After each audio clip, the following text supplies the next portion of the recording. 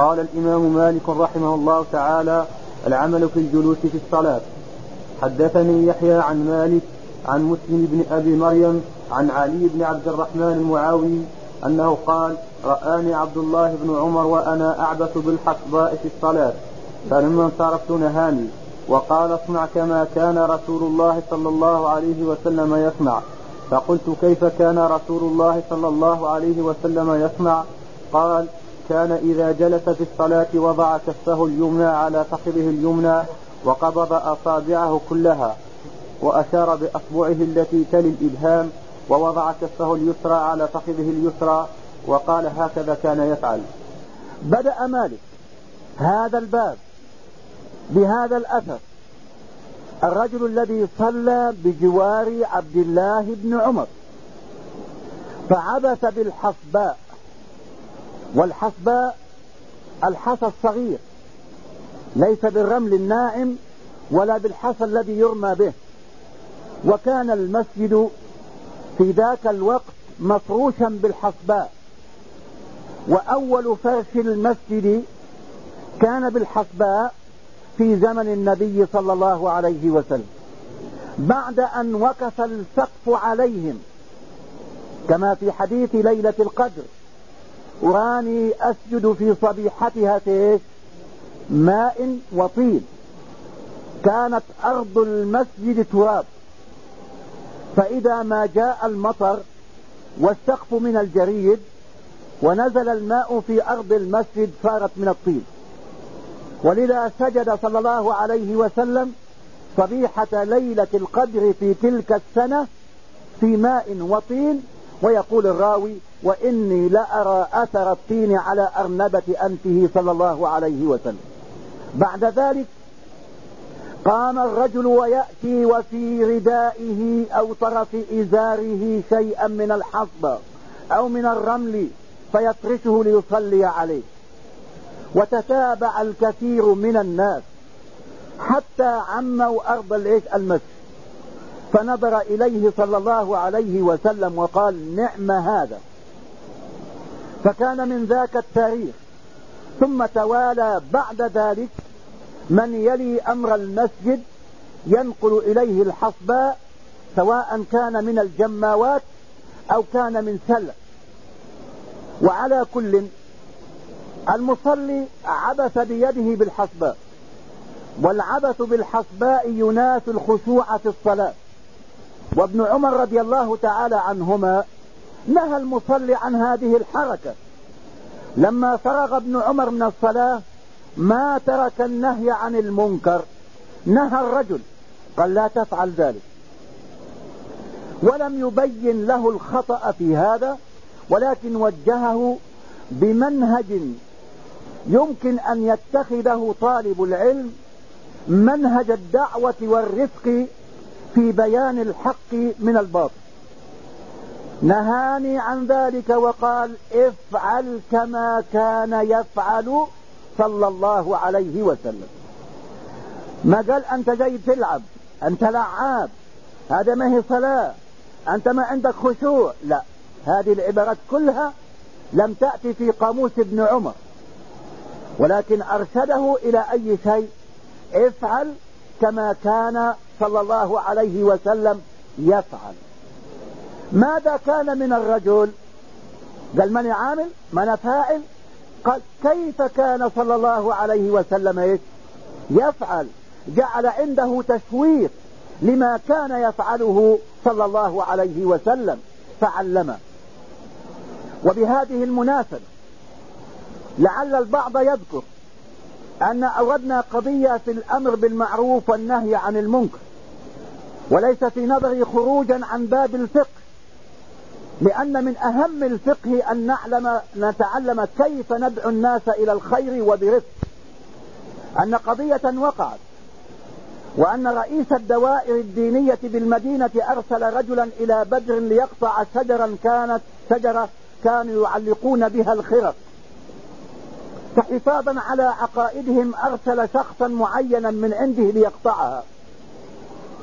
ولما وصل إلى بدر ونزل ضيفا على الأمير وذهب ليصلي المغرب في المسجد، فجاء رجل عامل زارع لا يعرف شيء، أراد أن يجلس بجوار هذا الداعي الذي ذهب ليغير منكر، فعند جلوسه قال يا رسول الله، فزجره وقال أشركت، ناديت غير الله.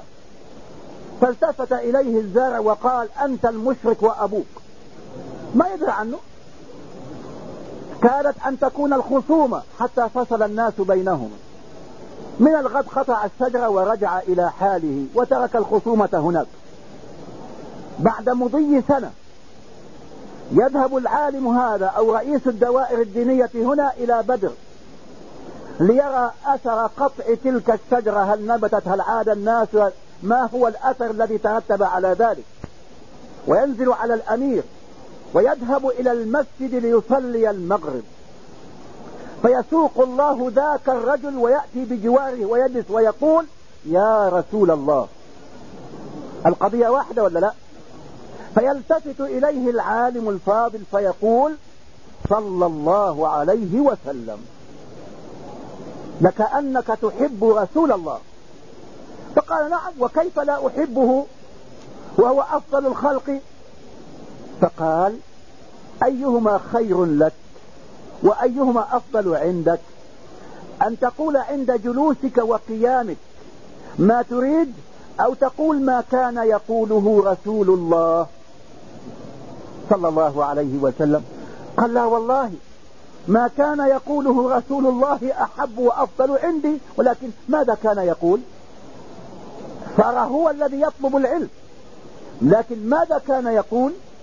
قال كان يقول يا الله. قال ما أحسن هذا. ثم خاطبه وقال إنك وجه خير، لقد جاء في العام الماضي رجل وجه أبشر بهذا اللفظ، سمع مني ما سمعت، فإذا به يقول أشركت، هل أنا مشرك؟ قال لا، الذي يحب رسول الله ليس بمشرك. ثم ذهب الرجل إلى أمير قبيلته وقال لقد رأيت اليوم في المسجد رجل وجه خير، لابد أن تعزمه للقهوة.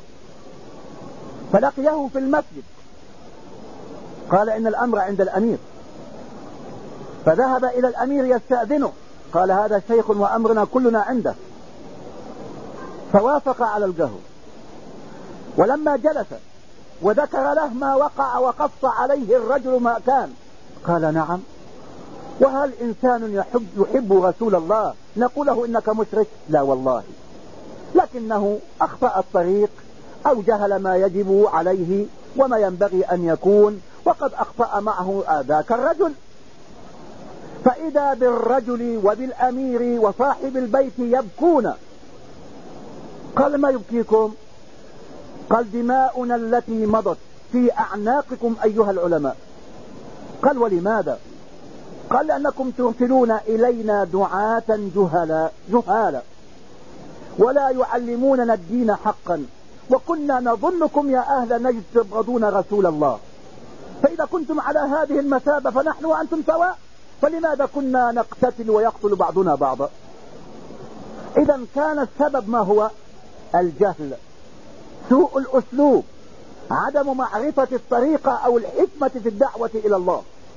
وها هو ابن عمر رضي الله تعالى عنهما وفي المسجد وفي صلاة نهاه عن أن يعبث بالصلاة، ثم وجهه إلى شيء من عنده، هو يعلم الحكم لكن لفته إلى ما يحب وإلى ما يمس شغاف قلبه، افعل كما كان صلى الله عليه وسلم يفعل. فإذا بالرجل يطلب يقول كيف كان يفعل؟ بهذا وصل ابن عمر إلى ما يريد ولا لا؟ نرجو الله أن يكون هذا هو شعارنا أو منهجنا في الدعوة إلى الله مع الجميع. فهنا ابن عمر وجد الفرصة ووجد قلبا صاغيا وأذنا واعية، أو أذنا صاغية وقلبا واع، فقال كان صلى الله عليه وسلم، وهذا محل الشاهد. ابن عمر يعلم شيء آخر، يعلم بأن الرسول صلى الله عليه وسلم مر برجل يعبث بالحصى فقال صلى الله عليه وسلم لو خشع قلب هذا لخشع الجوارح. ما قال له ابن عمر انت قلبك ما هو بخاشع انت لاهي، لا، التمس له العذر ووجهه الى ما هو الخير. فقال كان صلى الله عليه وسلم اذا جلس وضع كفه اليمنى على فخذه اليمنى وكفه اليسرى على فخذه اليسرى، ولكن ليس كجلوس الآن متربع، لا، كجلسة أحدنا في الصلاة، ناصبا قدمه اليمنى ومميلا قدمه الأيسر.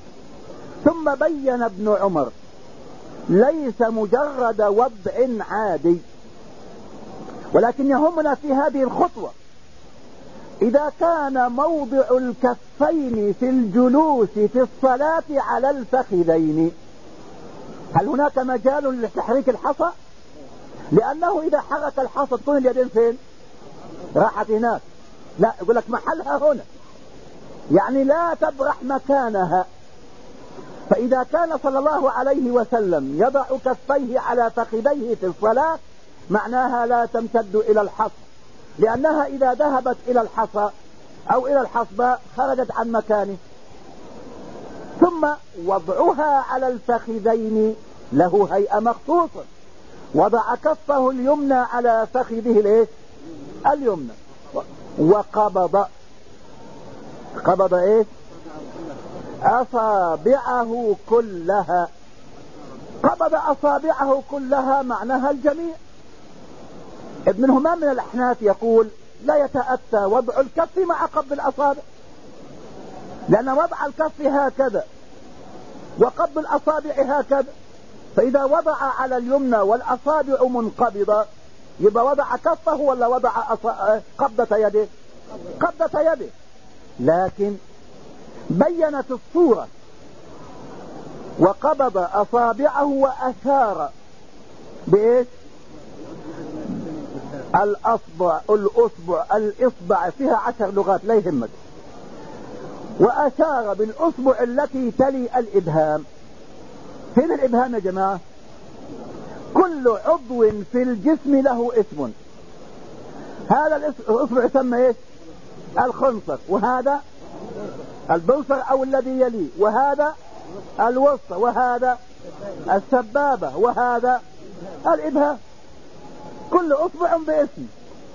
فهنا حديث ابن عمر قبض أصابعه وأشار، يبقى قبضها على ركبته على فخذه ولا قبضها في كفه وأشار بالسبابة؟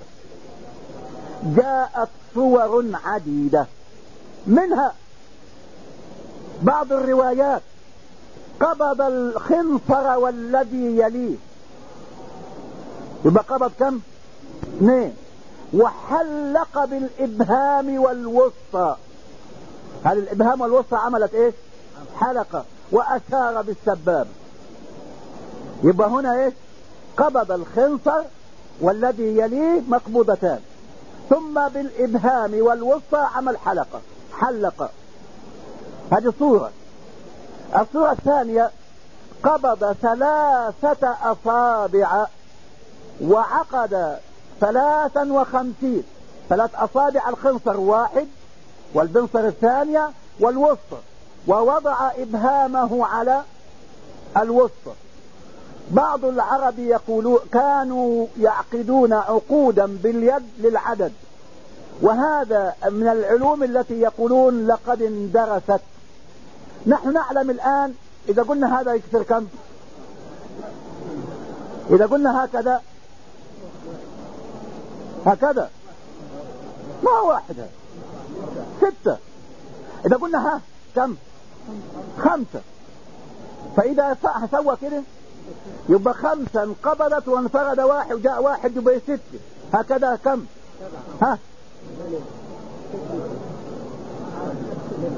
أحيانا يقال هكذا. الرسول صلى الله عليه وسلم أشار كم؟ الشهر هكذا، يعني كم؟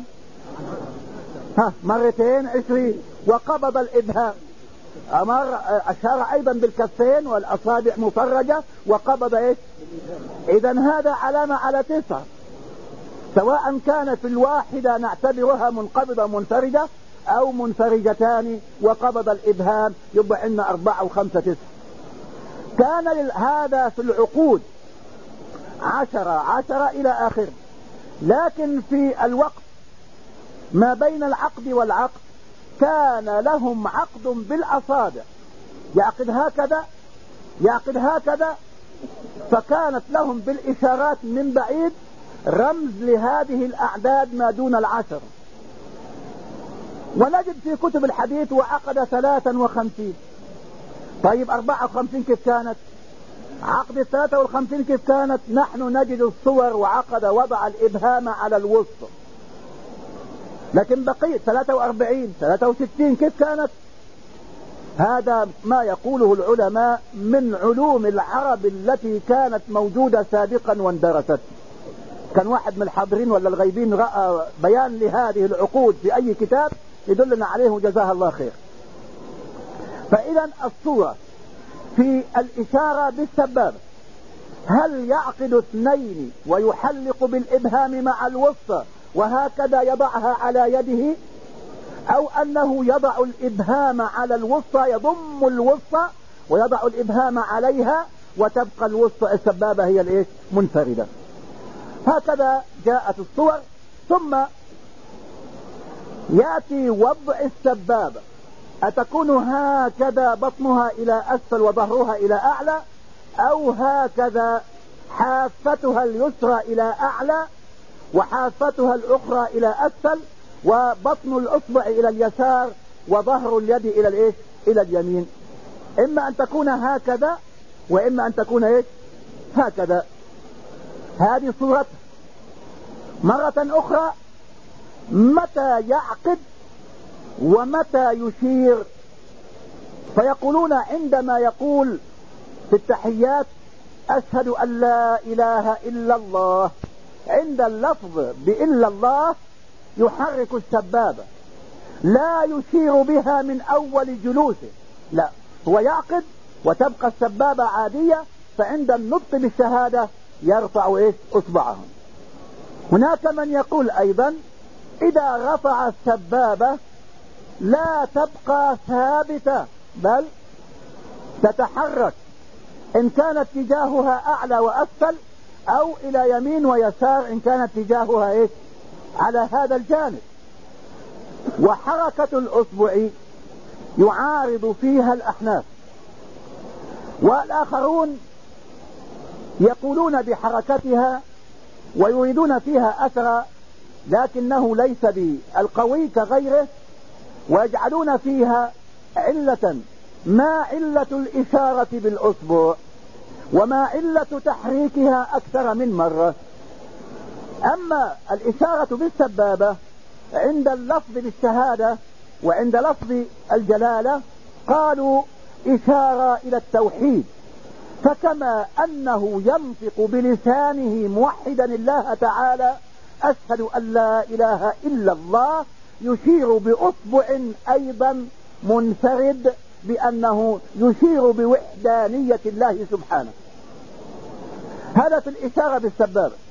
وفي حركتها عند من يقول بها يقول علتان: الأولى عدم النسيان، لأنه إذا كان عضو فيه يتحرك لا يذهب إلى النسيان أو النوم أو الغفلة أو شيء من هذا. وبعضهم يقول إن حركة السبابة مقرعة للشيطان. ويذكر بعض المتأخرين عن ابن العربي ولعله في غير كتاب التفسير يقول إن الشيطان لا يقرع بالسبابة، فإن كنت تحرك أصبعا لتقرعه فقد حرك 10 أصابع ليشغلك.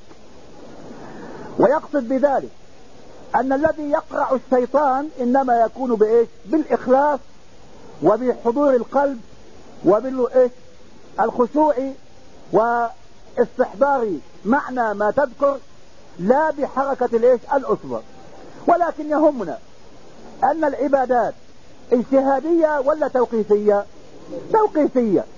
فحيث جاء نص وأجمع الأئمة الأربعة بما فيهم الأحناف والنقل عنهم في فتح القدير وغيره ونقل صاحب أوجز المسالك بأن الصحيح من مذهب الأحناف موافقة الجمهور كما قال محمد وغيره بأنه المعول ما عليه ما جاء عن رسول الله صلى الله عليه وسلم. وقد ثبت عن رسول الله أنه قبض وأشار بالسبابة، لكنهم ينازعون في إيش؟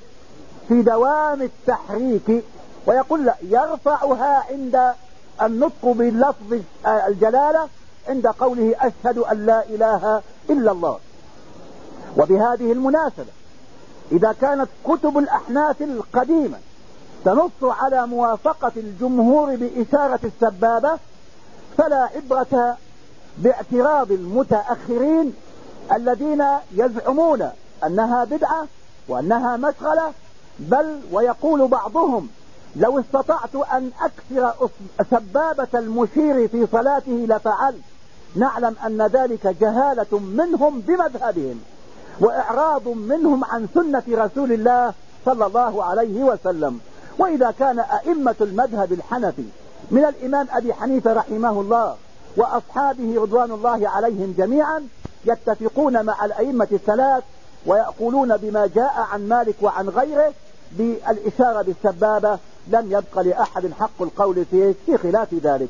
إذن هذه أول هيئة في الجلوس في الصلاة. أين يضع كفيه؟ على فخذيه. وبأي صورة؟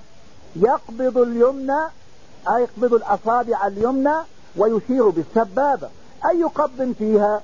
إما الخنصر والتي تليها ويعقد، وإما الثالثة معها ويضع الإبهام على الوسطى ويشير بالسبابة. والله تعالى أعلم.